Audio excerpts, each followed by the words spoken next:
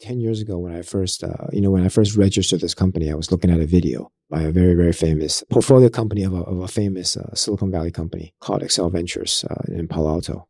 So this company, they showed a video of a young lady waking up in the morning, going to the kitchen dining table, having her cereal. And instead of a marble or a wooden table, it's an LCD glass table. And then all these icons start popping up, right? And then she starts tapping on it, beep, beep, beep, beep. And then all these biometrics start popping up. So I think we're actually 2 to 3 years away from that. This is Startup Island Taiwan, the channel all about cutting-edge technology, influential global tech players, and Taiwan. Welcome to the Startup Island Taiwan podcast. My name is John from the Asian Armature YouTube channel. I'm your guest host today, and I'm here today with Ed Deng, founder and CEO of Health2Sync. Welcome to the show. Hey, good afternoon, John. Thanks for having me. Now, I really look forward to this one as well, because I think the opportunity to talk about health, which is kind of touches everyone, is always interesting because it's such a difficult space for a lot of people. So how about we start with the product? Tell us a little bit about what Health2Sync is about and how it benefits people. Sure. Well, John, as you said, right, health is important. So let me take a step back and say what we're trying to solve. Most of us who have lived in Taiwan for a long time, we enjoy national health insurance. And apparently, of the top 8 spending of our national health insurance, number 1, AKD, CKD, chronic kidney disease. That's around 540亿. Number 3, diabetes, 300多亿. Number 4 is hypertension. 6 is heart failure. 8 is stroke. So 1, 2, 3, 6, and 7 are directly or indirectly related to chronic diseases. So this is a massive problem if we want this nice benefit that the country is offering to sustain and to continue, right? Huge costs. At the individual level, at the patient level, we are trying to make disease management easier for individuals as well as for their family members. And, the real reason why I started all this is I grew up in a family of diabetics. All the seniors, all my grandparents, they've all passed now, were type 2 diabetic. And all of them passed away from type 2 complications. At the same time, I happen to come from a family of doctors. So all the males, all the uncles, my father, my brother, my grandfather, they're all practicing internal medicine. So from very, very early on, I saw how those that have data, when I say data, I mean in diabetes, you prick your finger and you measure glucose. As with all industry, all discipline, those that have data can build knowledge around the data, can act on it, and therefore live longer.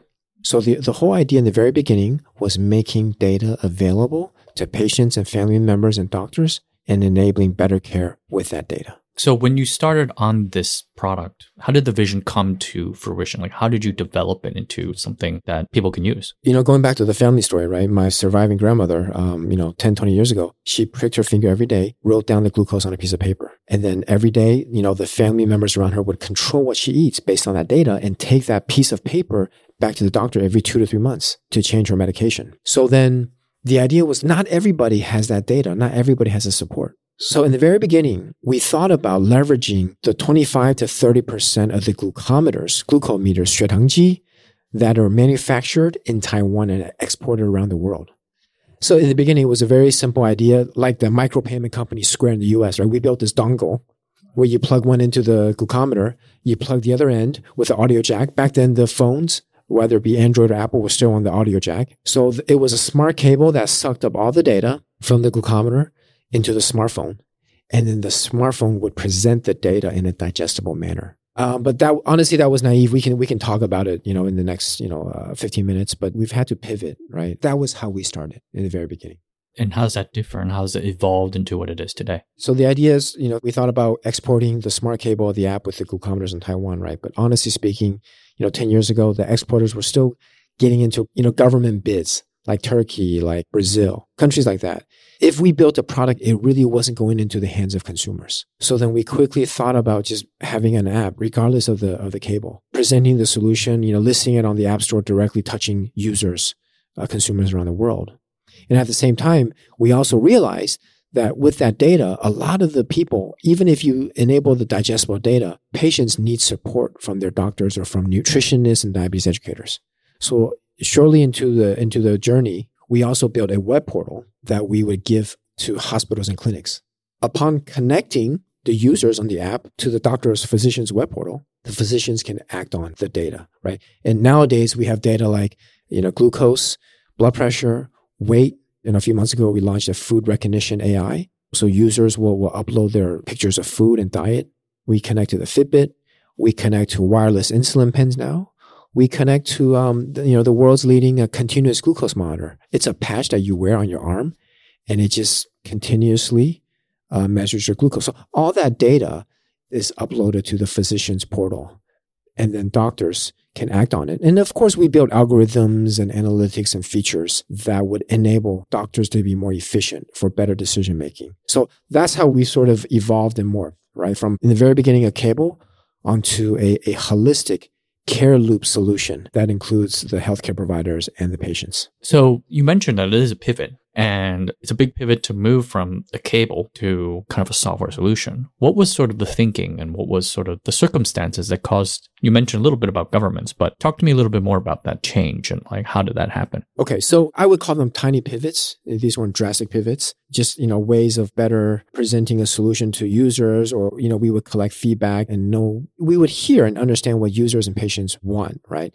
So we would just add on top of that. But I think over the course of honestly, the last 10 years, we've been around for 10 years, being in Taiwan helped because, again, attribute the fact that we have national health insurance. So a lot of doctors and clinics are incentivized to do better diabetes care. Therefore, in this ecosystem, doctors would demand better features, more features that would enable efficiency and better care. So in the last, 6 to 8 years, we were able to iterate on that product, not just for the doctors, but also for the user. So not drastic pivots, but I would call these enhancements over time.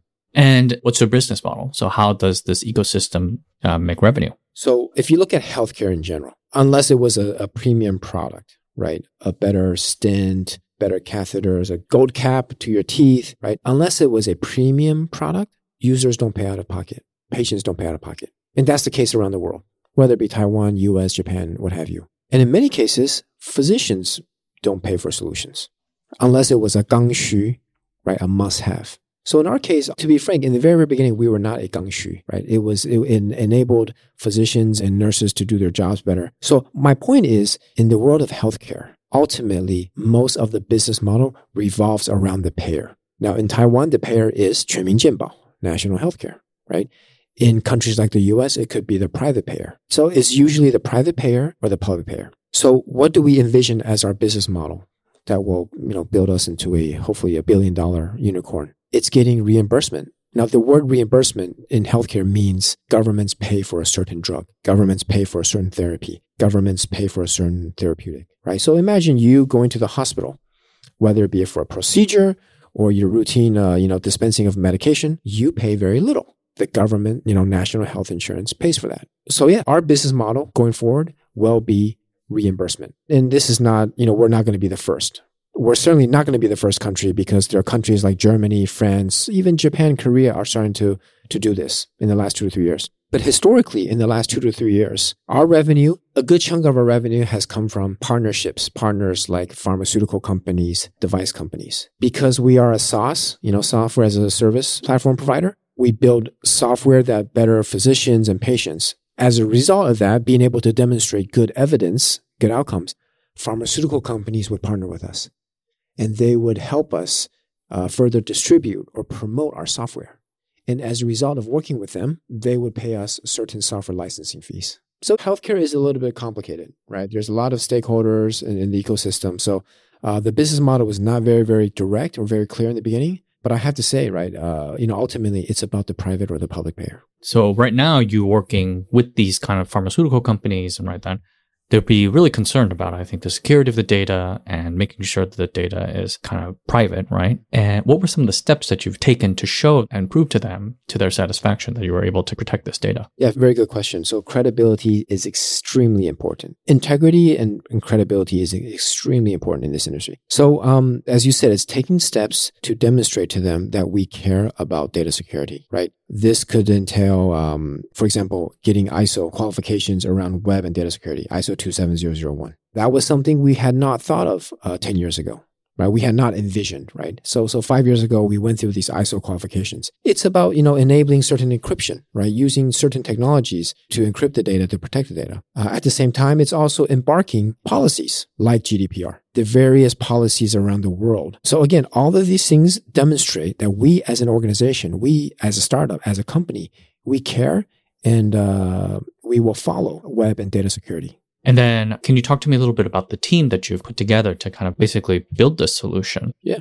Honestly, I'd say I'm pretty lucky and I'm very thankful because, all the core team members that are here today have been with the company. I'm not going to say been with me, but been with the company for the last 10 years, right? Our co-founders, our co-founding team members, we've had to make additions, right? To beef up certain capabilities around engineering, around medical domain, marketing and whatnot. But again, there's honestly nothing to complain about because we've been very fortunate. The core team has stuck together. But looking back, it's really just trusting each other in our various disciplines and specialties, right?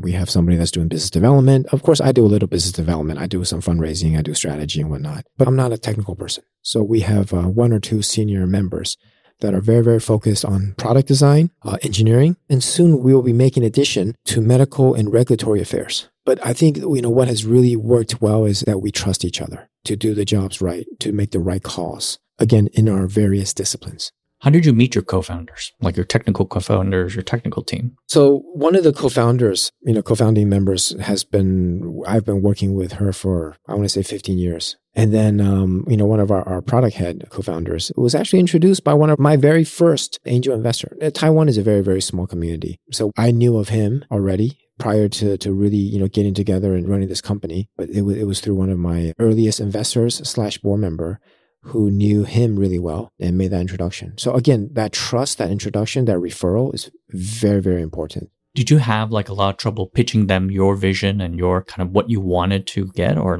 did you feel like they got it right off the bat? I think they got it right off the bat. I do believe, again, to this day, whether it's pitching whomever we're pitching right now, I believe we're trying to solve a huge problem, not just for individuals, but for society, aging society, right? Like that of Japan and Taiwan. Right? So I think people get the story. It's a big enough problem. It's a problem that really hits home to many families. So no, luckily I've not had to really pitch hard. What might be hard is really pitching why us, why this team, why this product, why this approach to solve the problem that I just mentioned. And how do you usually respond?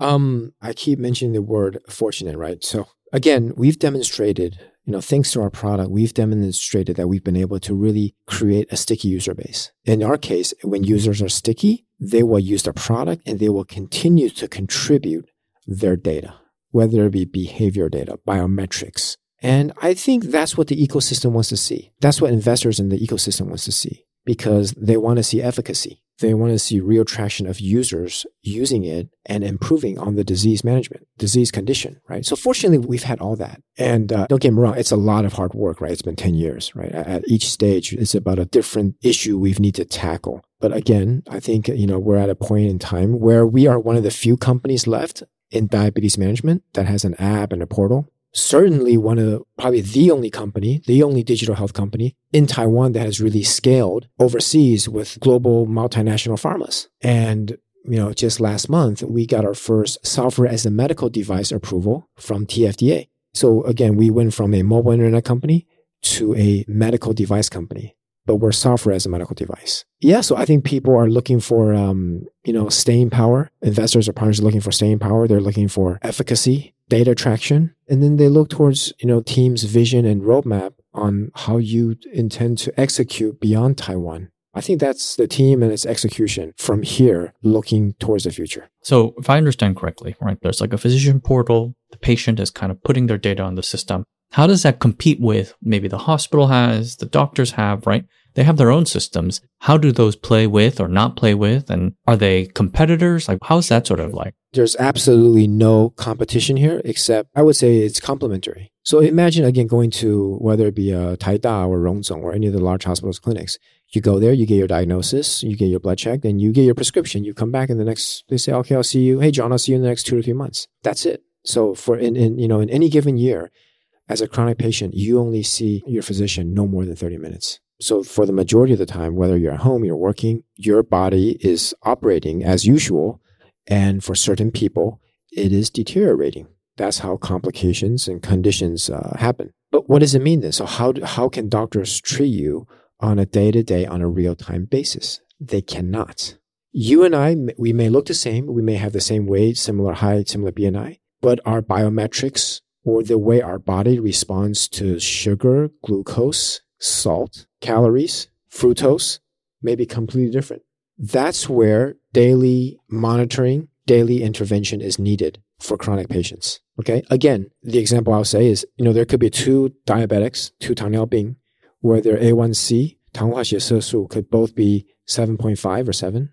But the way their glucose fluctuates before they go to bed, when they wake up in the morning, when they have a burger, when they have a drink, can be completely different. And the one that has a more volatile glucose will have a higher chance of kidney failure or stroke as a result of the more volatile glucose.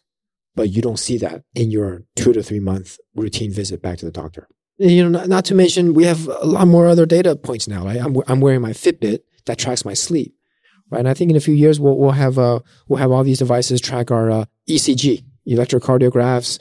It will track blood pressure. These hardware technologies are phenomenal. And the more data that we have, the better grasp we as individuals, whether we're healthy or if we're a patient, we will have better grasp and better control of our health, right? And it's, in a way, you can think of it as biohacking.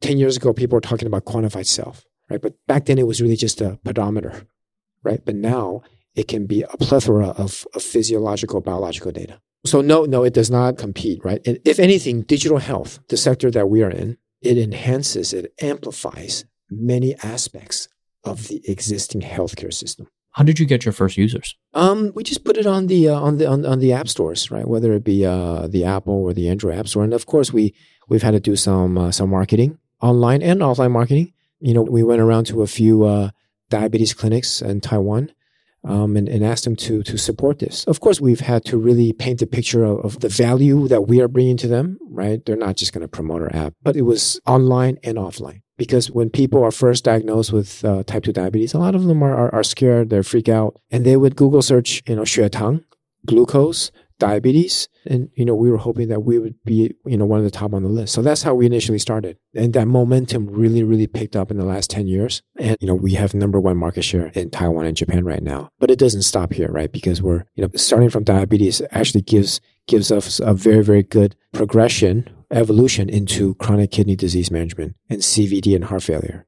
So my point being, we're not going to stop with our marketing efforts, whether it be offline or online. What's been some of the challenges of kind of taking a product like this that was developed within Taiwan, kind of made its first impact in Taiwan, and going abroad?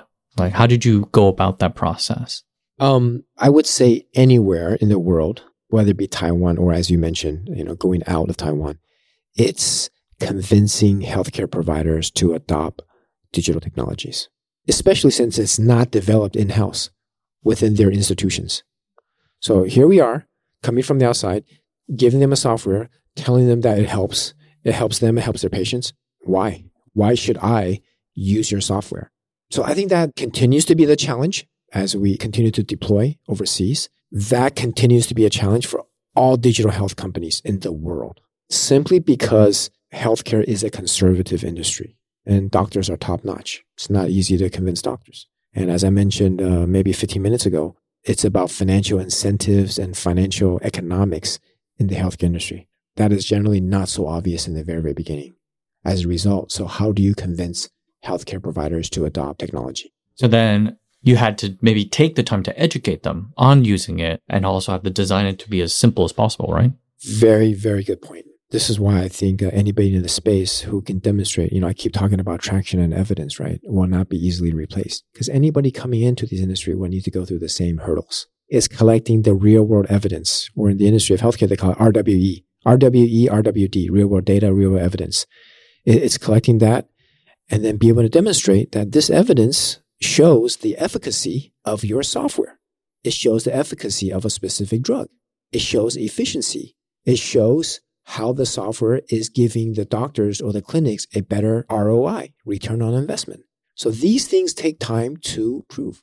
In many cases, it takes months, sometimes 1 year or 2 years. I mean, you look at drugs, right? I mean, I know we're not talking about biotech today, but you look at biotech drugs. Drugs take 10 to 12 years to develop, to go to market, the need to go through phase 1, phase 2, phase 3 clinical trials. And of course, digital health is not as complicated as biotech or molecules, but it takes the evidence and the traction still takes time. That's my point. What effect are you looking for in this case when you're trying to prove the efficacy? I guess you can show them, oh, they did their data, right? But then how do you make that jump? There are multiple points. So in traditional clinical trials, there are primary and secondary, endpoints. And I'll tell you some of the points that we look at. We'll look at better glucose control. And glucose control can be demonstrated in A1C, 糖化血色素, or your 血糖 that you get off your finger, your tip of your finger by finger pricking. We're looking for reduced volatility. We're looking for reduced episodes of hypoglycemia, 低血糖. Because for diabetics, when you go into a hypo state, you can faint or go into a coma and you're shipped to the ER, right? You need to be taken to the ER. So again, we're looking for a reduction of hypoglycemia incidences. We're looking for better adherence of drugs to your medication.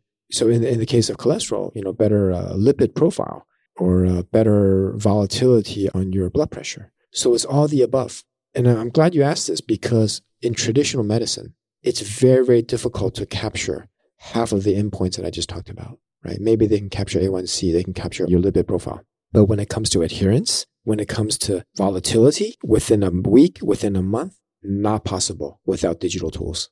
So if you're building this product, right, and you're iterating on it, you're adding new features, how do you come up with new ideas or how do you bring in new ideas in? What's kind of your process for kind of building out the product roadmap? So I would say traditionally, we get feedback from our end users, namely our patients, as well as the healthcare providers that use our platform. We get feedback all the time. So traditionally, it has been that. But I will say what could be a science component to this is now that we're collecting all this data and we will continue to collect all this data, how do we get our data scientists and data engineers to look into the data and look for patterns on how we change behavior? How do we get better behavior, right? I think that will be the really interesting and exciting part of this business going forward. Again, not possible in the past due to the lack of data. But coming back to the fundamentals, it's literally just hearing out what our users have to say. As simple as that. What do you kind of think about and have to say about the future role of AI? You mentioned because a company with this has a lot of data. What are your thoughts about deploying kind of new types of AI into your product? So I'll tell you what I envision first. And I think we're not too far away from that. I will take a step back and say 10 years ago when I first registered this company, I was looking at a video by a very, very famous portfolio company of a famous Silicon Valley company called Excel Ventures in Palo Alto. So this company, they showed a video of a young lady waking up in the morning, going to the kitchen dining table, having her cereal. And instead of a marble or a wooden table, it's an LCD glass table. And then all these icons started popping up, right? And then she starts tapping on it, beep, beep, beep, beep. And then all these biometrics start popping up. So I think we're actually 2 to 3 years away from that. Point being, again, the Fitbit that I wear, which captures my daily sleep patterns. There are devices that capture blood pressure, glucose. I can record food with Health2Sync's AI food recognition. So all this type of data will be thrown into the cloud and analyzed. And, there's a Taiwanese company, a Taiwanese sports equipment company that projects a hologram in the mirror. While we have home infrastructures, whether it be, powered by Amazon or Google or the likes of these large, big tech companies. So the infrastructure, the hardware, the data is all there. So what sort of analysis and engagement do we want to give normal day citizens as they wake up, whether they're healthy, health conscious, or chronic patients, right? So from all that data, what do we tell them the first thing in the morning? Your sleep score was 86 last night. You titrated, 12 units of insulin yesterday. Your glucose has been looking stable. No need to titrate further, right? The system could read my Google Calendar and know that I'm going to have a burger or a steak on Friday night. And this system was even smart enough. They know I have a sweet tooth. I love ice cream. Right? Truth be told. So all this sort of engagement and interaction and coaching, let's call this coaching, can be delivered in front of you on a daily basis.